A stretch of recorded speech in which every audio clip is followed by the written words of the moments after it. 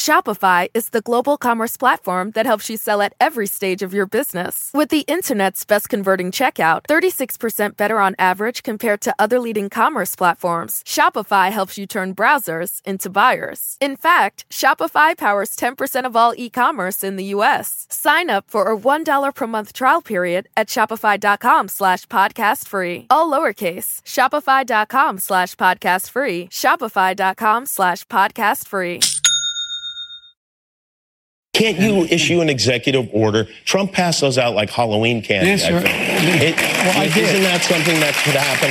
Well, I have issued executive orders within the power of the presidency to be able to deal with these, everything having to do with guns, gun ownership, whether or not you have to have a waiting, all the things that are within my power. But what I don't want to do, and I'm not being facetious, I don't want to emulate Trump's abuse of the Constitution and constitutional authority. And so, I mean that sincerely, because I often get asked, look, the Republicans don't play it square. Why do you play it square? Yeah. Well, guess what? If we do the same thing they do, our democracy will literally be in jeopardy. Well, not a joke. President Biden sitting down with Jimmy Kimmel last night. We're following the latest in the debate over new gun safety legislation after the House passes a bill that will likely go nowhere in the Senate. Why? We'll tell you where the negotiations stand and play for you the extremely emotional testimony from survivors and the families of victims of the recent mass shootings. Plus, the January 6th investigation goes prime time as the first public hearings into the Capitol attack kick off this evening. Good morning and welcome to Morning Joe. It is Thursday, June 9th. Along with Joe, Willie, and me, we have MSNBC contributor Mike Barnicle, White House bureau chief at Politico and the host of Way Too Early, Jonathan Lemire. But we'll dive right into the first public hearing of the House investigation into the January 6th Capitol attack, which kicks off tonight in prime time. An aide tells NBC News the committee will present evidence never seen before that shows former President Donald Trump at the center of a coordinated effort to overturn the 2020 election. The aide says tonight's testimony will serve as sort of an opening statement and that the information we hear could go beyond the testimony we hear from live witnesses. As we've reported, this evening's witnesses include a filmmaker who was embedded with the far-right group, the Proud Boys, and a Capitol police officer who was injured in the attack. The New York Times reports the committee will also play video excerpts of the testimony from Jared Kushner and Ivanka Trump, given behind closed doors, although it's unclear if those interviews will be featured tonight. So a big start tonight in prime time. Right. Probably strategy for a reason to place it where most Americans can see it. Yeah, I think so. Willie, of course, this is going to be fascinating because we will see new evidence, new testimony we haven't seen before. What's most fascinating to me, at least, is I want the testimony from, not from Trump's opponents, not from people who have been against Donald Trump his entire life, the people who are on the inside, the people who worked for him, the people who stayed with him despite the fact that they had grave concerns from time to time, the people who were with him on January the 6th and reported to, well, just the heinous things that he did. We've gotten a little snippet here or there about how he would run in while the Capitol is being besieged. He would actually run in and he would watch on TV in the dining room off the Oval Office. And he would rewind to find the most violent parts and it would replay them over and over again. We've had Republican senators say that he was giddy watching the violence. We're going to actually do what lawyers, when they start deposing people and they send out interrogatories and they start piecing records together, we're going to get a clear tick-tock of events. And I do think the evidence is going to be fairly overwhelming that not only did Donald Trump want the rioting to go on, that he was actively cheering for it and he did not want it to stop.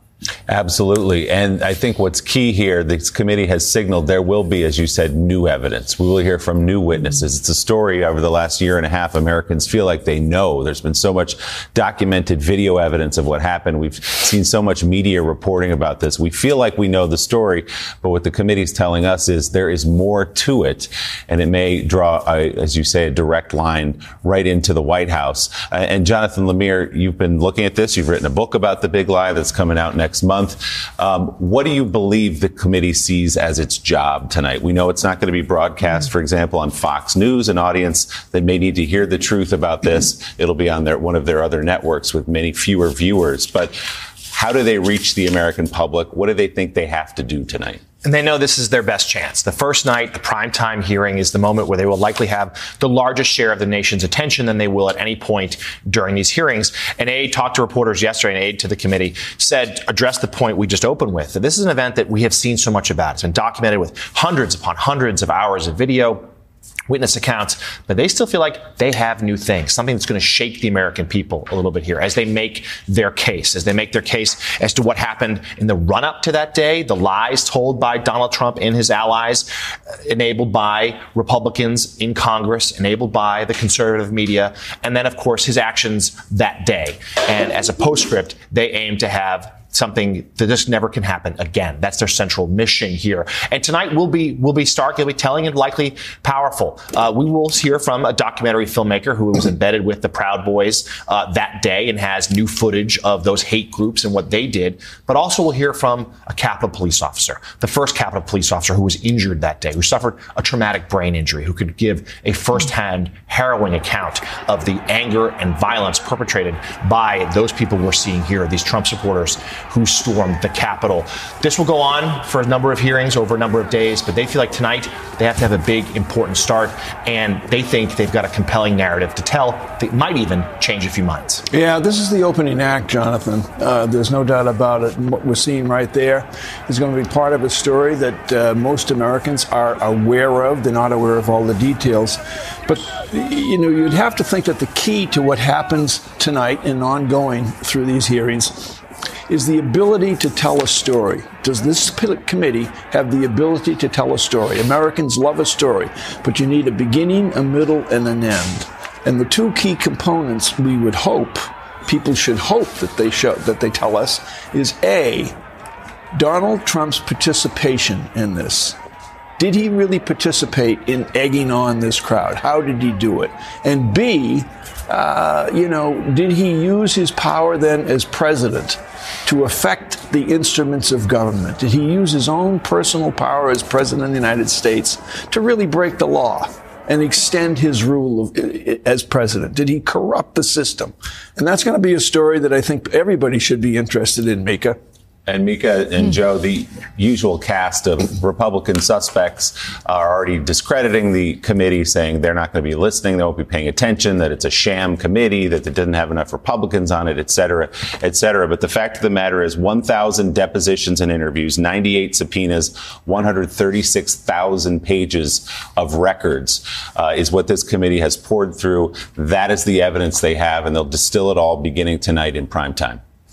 And again, the critical thing, there you go. So many of those records coming from inside the White House. Right. Hey, Mr. President, the calls coming from inside the House. You have Kevin McCarthy, remember Kevin McCarthy, who unloaded his text messages. We found out about Don Jr. We found out about Sean Hannity. We found out about other people who were saying one thing publicly, but privately, they were panicked because they knew this was absolutely devastating. And what did they do? They were begging Donald Trump to stop this. Now, why in the world were they calling Donald Trump instead of, I don't know, Mookie Betts?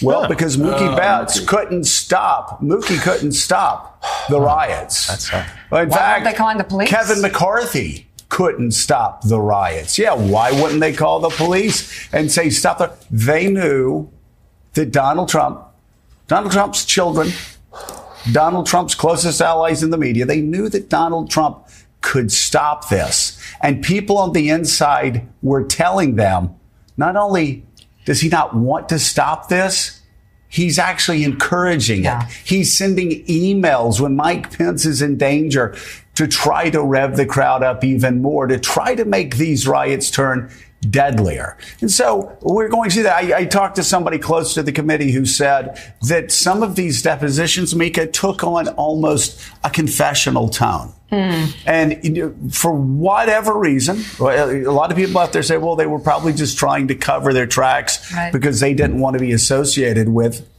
an insurrection, because who would?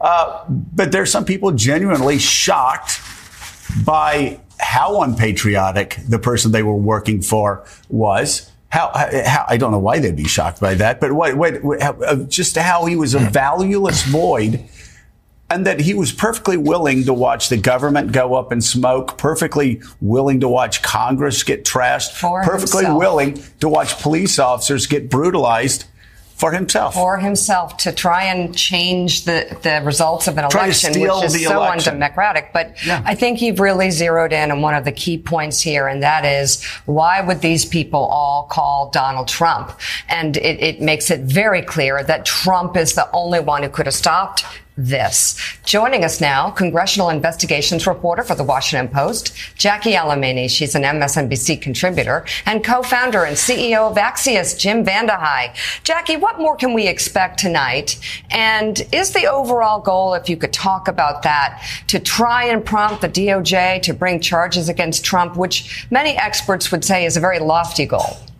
Yeah, Mika, well, you are exactly right in that Trump is going to be the through line of all of these hearings. But tonight, as Jonathan very elegantly laid out, is going to be about the opening argument, laying out the evidence, what happened in the months before January 6th and then on January 6th, bringing the American public in, grounding them in that violence that happened on the day, and giving them a reason to tune in for the rest of the month. 3 hearings are already scheduled for next week, Monday, Wednesday, and Thursday. But tonight's hearing is going to focus on the coordinated effort from far-right militias. We're going to see really gripping footage from Nick Husted, the documentary filmmaker who actually embedded with Enrique Tarrio, the leader of the Proud Boys, who just earlier this week was indicted for seditious conspiracy. So there are people who are already being charged with very serious crimes right now, who were coordinating with others, who were in touch with Trump campaign officials in some way, and now are facing serious criminal charges. Now, the legal significance of the hearings is still to be determined. We're not quite sure if that's going to be explicit throughout these hearings. The committee's mandate is more of an explanatory mandate, but I think that regardless, we're going to see that legality come out in some sort of prosecutorial manner in the way the committee decides to lay out the evidence. And at the end of the day, you've already had a federal judge, David Carter, say that some of these pieces of evidence that the committee has been seeking already show furtherance of a crime. So there are lots of moving parts that we're going to be watching closely, but tonight is going to be really starting with that overview. Jim VandeHei, you and I have seen quite a few high-profile hearings, investigations when we were much younger, of course. The investigation into Bill Clinton. I remember when people had seen his testimony before the grand jury, and we were all waiting to watch it. And we long story short, it seems usually these investigations undersell what is promised. I'm curious what you're thinking going into this investigation, if in fact we may see that once again, as we saw with the 2 impeachments of Donald Trump, or whether time. I think we live in a much different world today than even those Clinton hearings, and certainly than Watergate. You go back to Watergate, you had a public that largely trusted government. They took these congressional hearings on both sides more seriously. Obviously, the Clinton stuff was pretty polarizing in and of itself. But the threshold here is so high. I think it's why they've hired TV producers. It's why they're trying to keep it to 90 minutes. It's why there's been a steady stream of leaks. What they're trying to do is grab the public by the lapel and say this is a much, much bigger deal than you think it is, whether you're a Republican or a Democrat. And you'll hear Liz Cheney and others say it is a conspiracy that goes all the way to the top, to Donald Trump, to try to foment this revolution or this ransacking of the U.S. Capitol to try to overturn the election. That bar is really high. It's one thing to say something on social media, and they're very fixated on what Donald Trump was doing on social media that day, whether he was signaling to the Proud Boys and others to keep it up, to storm the Capitol, not just don't stop it, but actively encourage it. To be able to prove that level of a conspiracy, that's what they would like to achieve. They seem to think they have a lot of evidence to be able to do it. They're going to juxtapose that, as you've heard earlier, with lots of depositions, lots of video testimony from people around the president, including Jared Kushner and others who were all at the time saying this is nonsensical. You lost the election. Let's stop it. Let's bring down the boil. All those people, McCartney, whether it's people around him like Mike Pence, his daughter Ivanka, they all say that they were telling him this, and yet he listened to a few people inside the White House and took it this far. And so the big question is, will you be able to convince the American public that this was a conspiracy that started at the very top? Jim, while we have you here, I want to move from January 6th to the elections we just had a couple days ago. And the election that got the biggest attention was the one out in San Francisco of the DA who lost. We were talking about through lines. There certainly seems to be a through line from 2020. Defund the police, a slogan that Republicans use, despite the fact every Democrat I got on this show were saying we don't want to defund the police, but it was defund the police. And of course, the post-election polls and focus group showed that worked. You saw more Americans concerned about crime, quality of life issues. Eric Adams, the most conservative candidate, winning the Democratic primary, winning in Queens, winning in Brooklyn, winning in the Bronx, even winning Staten Island. He's going to be in our show in a little bit. And now we have this election, this recall in California, in San Francisco. We have some of the most liberal cities in America actually wanting to take a tough on crime approach, or at least a tougher on crime approach than some of the DAs that were elected pre-pandemic. What's the impact? Do Democrats understand the great challenge before them going into the 2022 elections?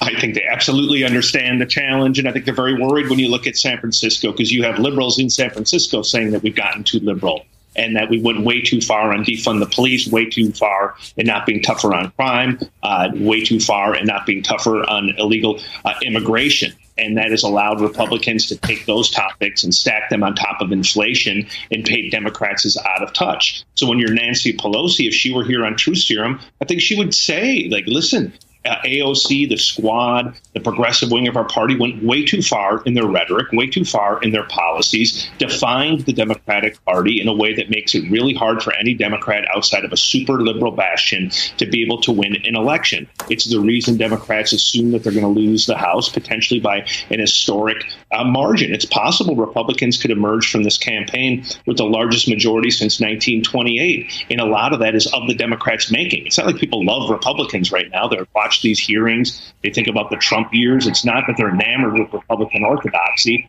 It's that they're frustrated with the direction of the Democratic Party. And I think we're seeing that play out in these races. The last hope I think Democrats have, because I think most people do lock in their views in the summer, is to be able to say, look at the gun debate, look at the abortion ruling we expect to get in late June or July, and look at the consequences of this election and see if they can't crank up enthusiasm among Democrats. But even in the polls, you don't see the same enthusiasm among Democrats that you see for Republicans. And that's why you have Democrats in sort of a state of panic in terms of what they think the outcome of this election could be. Jim, can I ask you one final question before we let you go? Because you brought up the southern border. It's something that the media doesn't talk about that much. If you look at the numbers of illegal immigrant crossings over the past year or two, it just goes straight up. It spikes straight up. And I'm just curious, that obviously is a great concern to millions and millions of Americans. Democrats in Washington don't like to talk about it. Democrats on Twitter don't like to talk about it. So they just pretend it's not there and that it doesn't upset Americans. But crime these illegal crossings at the border. I mean, it's not like Donald Trump who made up stuff. When he came in 2016, illegal border crossings were at a 50-year low after 8 years of Barack Obama and Joe Biden. This is real. The numbers keep spiking. More people keep coming. Joe Biden wants to get rid of a rule that provides some relief for border agents. But why is the White House so completely lost on this issue? Well, I think it goes back to what we were just talking about, that there's a wing of the party that, remember, go back a year or two, there was talk of, like, should we be pushing open borders and even have a more lax border policy. And so they feel like they're caught in a vice when what you said is real. We've done a lot of reporting about these different warnings that we're hearing from Homeland Security that this crisis at the border could get even worse. And the numbers are the numbers. You are seeing more people trying to come across the border illegally than ever before. And I think the American people have actually a more complicated and complex and nuanced view on immigration. I think it depends where you live and sort of what job you hold. But I think there is a huge portion of the country that just believes that you have to enforce immigration laws at the borders, that people can't just come over here illegally, even if they're coming over because they're trying to flee awful circumstances in their home country. And I think that you stack immigration with crime. And those two, as you know, in politics are a pretty toxic stew. People don't like feeling unsafe. They look at the murder rates in big cities. They look at what happens in Chicago every weekend. They look at these shootings. They look at the spike in crime, and that worries people. And then politicians can easily conflate that with illegal immigration and say that Democrats aren't worried about you and your safety, whether it's your income safety in terms of inflation or your safety because of crime. Yeah, and they even conflate Ukraine with the southern border. Two completely different things, but that doesn't change the fact that this administration really is ignoring a massive crisis that members of their own administration say is a massive crisis. Also, you said it concerns millions of Americans who want our laws enforced at the border. You know, who else, Mika, that feels that way? Hispanics on the Texas border. Yeah. Co-founder and CEO of Axios, Jim Vandehei. Thank you very much. And the Washington Post, Jackie Alemany, thank you for your reporting. Just before you go, looking ahead to tonight, is the committee concerned about capturing sort of the emotional attention of Americans on 1/6, given everything that's going on, including inflation? It's a valid question. It's one that the committee wouldn't acknowledge publicly yesterday when reporters were on a background call. But it is something that lawmakers on the panel and select committee aides have talked about privately, really, for the past 11 months leading up to this investigation. How are they going to break through to a segment of the American electorate that has already made up their mind or has been fed disinformation about what happened on January 6th? That's why you're seeing committee members do sort of alternative media in the lead up to tonight. You have people doing softer TV shows, morning shows, night shows, also a lot of local news programming, Spanish language television. They're trying to explore different ways of connecting with Americans, but whether that ultimately breaks through is still a big question mark for the committee. And that's why we're going to be watching ratings tonight for sure. Jackie Alemany with the Washington Post. Jackie, thanks so much, as always. We turn now to a disturbing story surrounding a justice of the Supreme Court. A California man is accused of traveling across the country to kill Supreme Court Justice Brett Kavanaugh. Police say they were alerted by a 911 call that came from the suspect himself. NBC News Justice correspondent Pete Williams has details. The FBI says that about 1 a.m., this man dressed in black got out of a taxi in front of the home of Justice Brett Kavanaugh. They say after spotting two federal marshals, he walked a block away, called 911, and said he was suicidal and came to kill the justice. Court documents identify him as Nicholas John Roski, age 26, of Simi Valley, California. They say he was carrying a handgun, ammunition, a knife, pepper spray, and burglary tools. Investigators say he told them he was upset the Supreme Court might overturn Roe v. Wade and loosen gun laws, and that he planned to kill the justice and then himself. Security for the justices has been beefed up after last month's protest at some of their homes after the leak of a draft abortion ruling. Roski is charged with attempted murder of a federal official. No comment from his lawyer. Pete Williams reporting for us there. Attorney General Merrick Garland condemned the incident, saying this kind of behavior will not be tolerated. He added, quote, "We will do everything to prevent them and hold people accountable." Mika? There you go. Still ahead on Morning Joe, a girl who survived the Uvalde shooting shares her heartbreaking story with lawmakers. We'll have that for you and much more emotional, gut-wrenching testimony from yesterday's hearing. Plus an update on the gun legislation negotiations in the Senate. The top Republican involved in those talks is giving mixed messages about the meeting so far. Also ahead this morning, New York City Mayor Eric Adams will be our guest. You're watching Morning Joe. We'll be right back.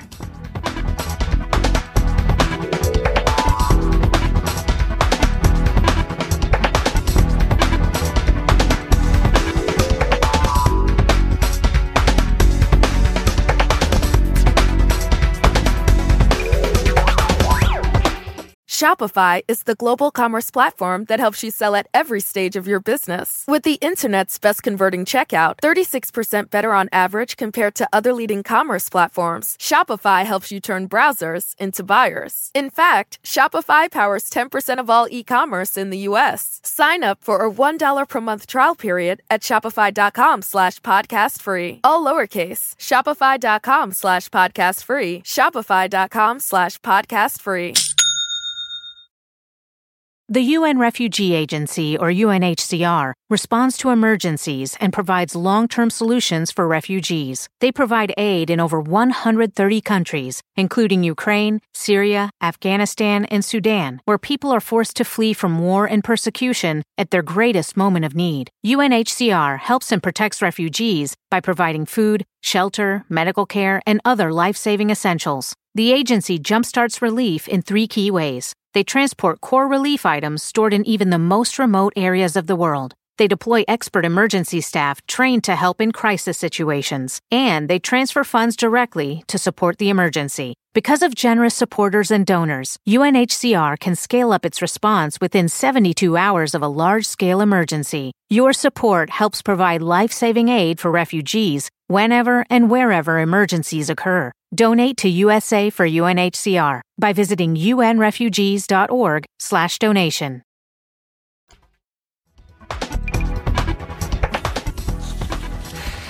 All right, 41 past the hour. A live look at the White House on this Thursday morning. A major legislative package on new gun measures is headed to the Senate after passing in the House yesterday. By a 223 to 204 vote, lawmakers approved the Protecting Our Kids Act. The legislation is a collection of 6 new gun safety measures, including raising the minimum age to buy semi-automatic rifles from 18 to 21 years old and requiring that all firearms be traceable. It is, however, unlikely to pass in the Senate, where control is evenly split.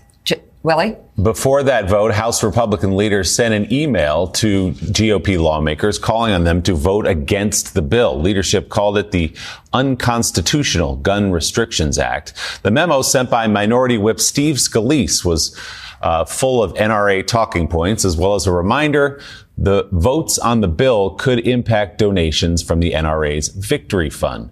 During a news conference, Scalise, who of course is a victim of gun violence himself, shared more of his thoughts on the legislation in response to the Uvalde shooting. What we saw, unfortunately, in the minutes and hours after, by some people here in Washington, was a movement to promote their political agenda on the heels of that tragedy.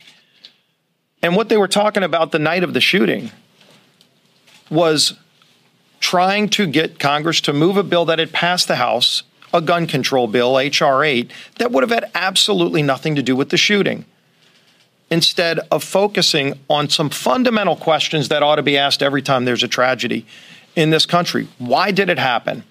And are there things we can do to prevent it? And I go back to September 11th, because on that tragic day, the country made a clear realization that dots weren't being connected. Terrorist attacks were happening, and the country didn't have the right focus on the fundamental core problems that were creating those attacks. And airplanes were used that day as the weapon to kill thousands of people and to inflict terror on our country. There wasn't a conversation about banning airplanes. There was a conversation about connecting the dots. How can we try to figure out if there are signs we can see to stop the next attack from happening? Where to begin there? Next week, by the way, Joe marks. Oh, my God. 5 years next week, Joe. Scalise was critically injured, almost died in a mass shooting during practice for the congressional baseball game. But so we've heard prairie dogs, and we've heard varmints, and we've heard feral pigs, and we've heard what about Hunter Biden? And now we have, well, why didn't we ban planes after 9/11? This is unspeakably stupid. This really is. And for people who really aren't familiar with constitutional law and they don't understand the law behind the Second Amendment and the case law, 2 centuries of case law, which really was fairly quiet until I believe it was 2008 with Heller. You don't understand that when these Republicans are talking and saying, like Jim Jordan said on the House floor, that it was destroying the Second Amendment, these bills would destroy. This is like this. If you understand the law, this is like dialogue out of Dumb and Dumber. This is Lloyd Christmas, gentleman lawyer. Like these arguments are insane. And Jonathan Lemire, I hear the arguments from Steve Scalise. He thinks people are stupid. They didn't ban airplanes. Well, I'll tell you what they did do. But he knows this. They all know this. TSA regulated the hell out of air travel. So you had to take your shoes off. You had to go through four greater screenings. I mean, everybody remembers after 9/11, you would get checked going into the airport. You would get checked going through TSA. You would get checked at the gate. Like, you would get patted down. You're still getting patted down. Liquids, Mika and I just traveled, liquids taken out, even how many years? 21 years later, of our bags in one airport, and all thrown out, separated. They checked them. I mean, they have so hyper regulated air travel to stop another 9/11, and guess what? It's worked. So I guess what Steve Scalise is telling us is he's totally fine with a hyper-regulation of guns. Because if his model really is 9/11, there are a lot of progressives that would say, bring it on. That'd be a little too much for me. I mean, hey, why don't we just do universal background checks that 90% of Americans support? Why don't we just raise the age limit from 18 to 21 for weapons of war and more highly regulate those weapons of war, who can buy them, how they're stored, et cetera, et cetera, et cetera. But again, it's like Lloyd Christmas goes to Congress. Every argument from these Republicans dumber than the last. Shopify is the global commerce platform that helps you sell at every stage of your business. With the internet's best converting checkout, 36% better on average compared to other leading commerce platforms, Shopify helps you turn browsers into buyers. In fact, Shopify powers 10% of all e-commerce in the U.S. Sign up for a $1 per month trial period at shopify.com/podcast free. All lowercase, shopify.com/podcast free, shopify.com/podcast free. Get the best of MSNBC all in one place every day, each morning in your inbox with the MSNBC Daily newsletter. Understand today's news. Sign up for MSNBC Daily at MSNBC.com. They didn't ban airplanes, but they made it a lot harder to endanger someone on an airplane. And that's the point of this. They're not going to ban guns either. They're going to make it harder to endanger someone with them. And let's remember, it was Richard Reed, actually, was the attempted shoe bomber a few months after 9/11. It was one incident of one guy trying to blow up something with his shoes. And since then, every single person who stepped foot on an airplane has had to take off their shoes. One incident. We, of course, had, sadly, hundreds of mass shootings this year alone. But certainly what we heard from Scalise yesterday is further Republican fog machine, just trying to deflect, trying to distract. They certainly, polling suggests that a large percentage of Americans are not with them on this. And now it's a question of what can happen in the Senate. And certainly the House passed a series of bills last night, 6 in total, with some sweeping restrictions. Those, of course, none of them will become law. But there are efforts there in the Senate where they think some things can get done. Talks have stalled a little bit. There is some optimism, both sides, that eventually this will get done. Likely not this week, probably spill into next. And there is that ticking clock. They fear the longer this drags on, momentum will fade. Before you know it, we'll be at the July 4th recess for Congress, and then it's campaign season. So there is an urgency to get something done. They still believe it will, but aides to the process told me last night it's still focused largely on small measures, expanding background checks a little, red flags, better than nothing, Mika, but still incremental.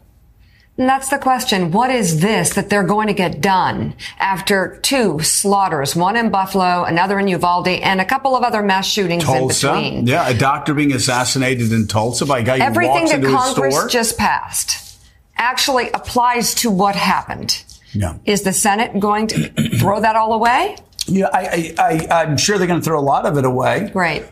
Because Mike Barnicle, we always hear the same thing from Republicans. They always lie. They always say, oh, there's nothing that could have been done to stop this, or there's nothing that could have been done to stop, or the big lie. If you want to know what the big lie in the gun debate is, it's that they're trying to destroy the Second Amendment. Nothing is being done that is trying to destroy the Second Amendment. If you look at the Second Amendment as interpreted by Heller, you basically have Scalia and the rest of the court saying you have a right to keep a handgun in your house and a shotgun. That's basically what it says. Maybe that gets expanded with this New York City case, but we don't know until the New York City case goes down.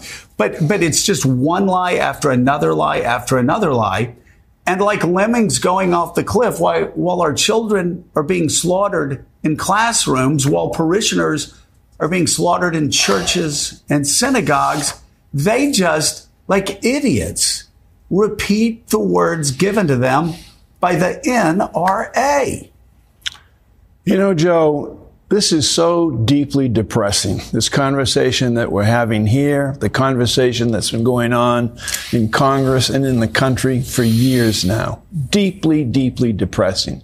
Steve Scalise raised one important question in his little spiel about banning airplanes. And the question he asked in his little clip there that we just showed is, why did this happen?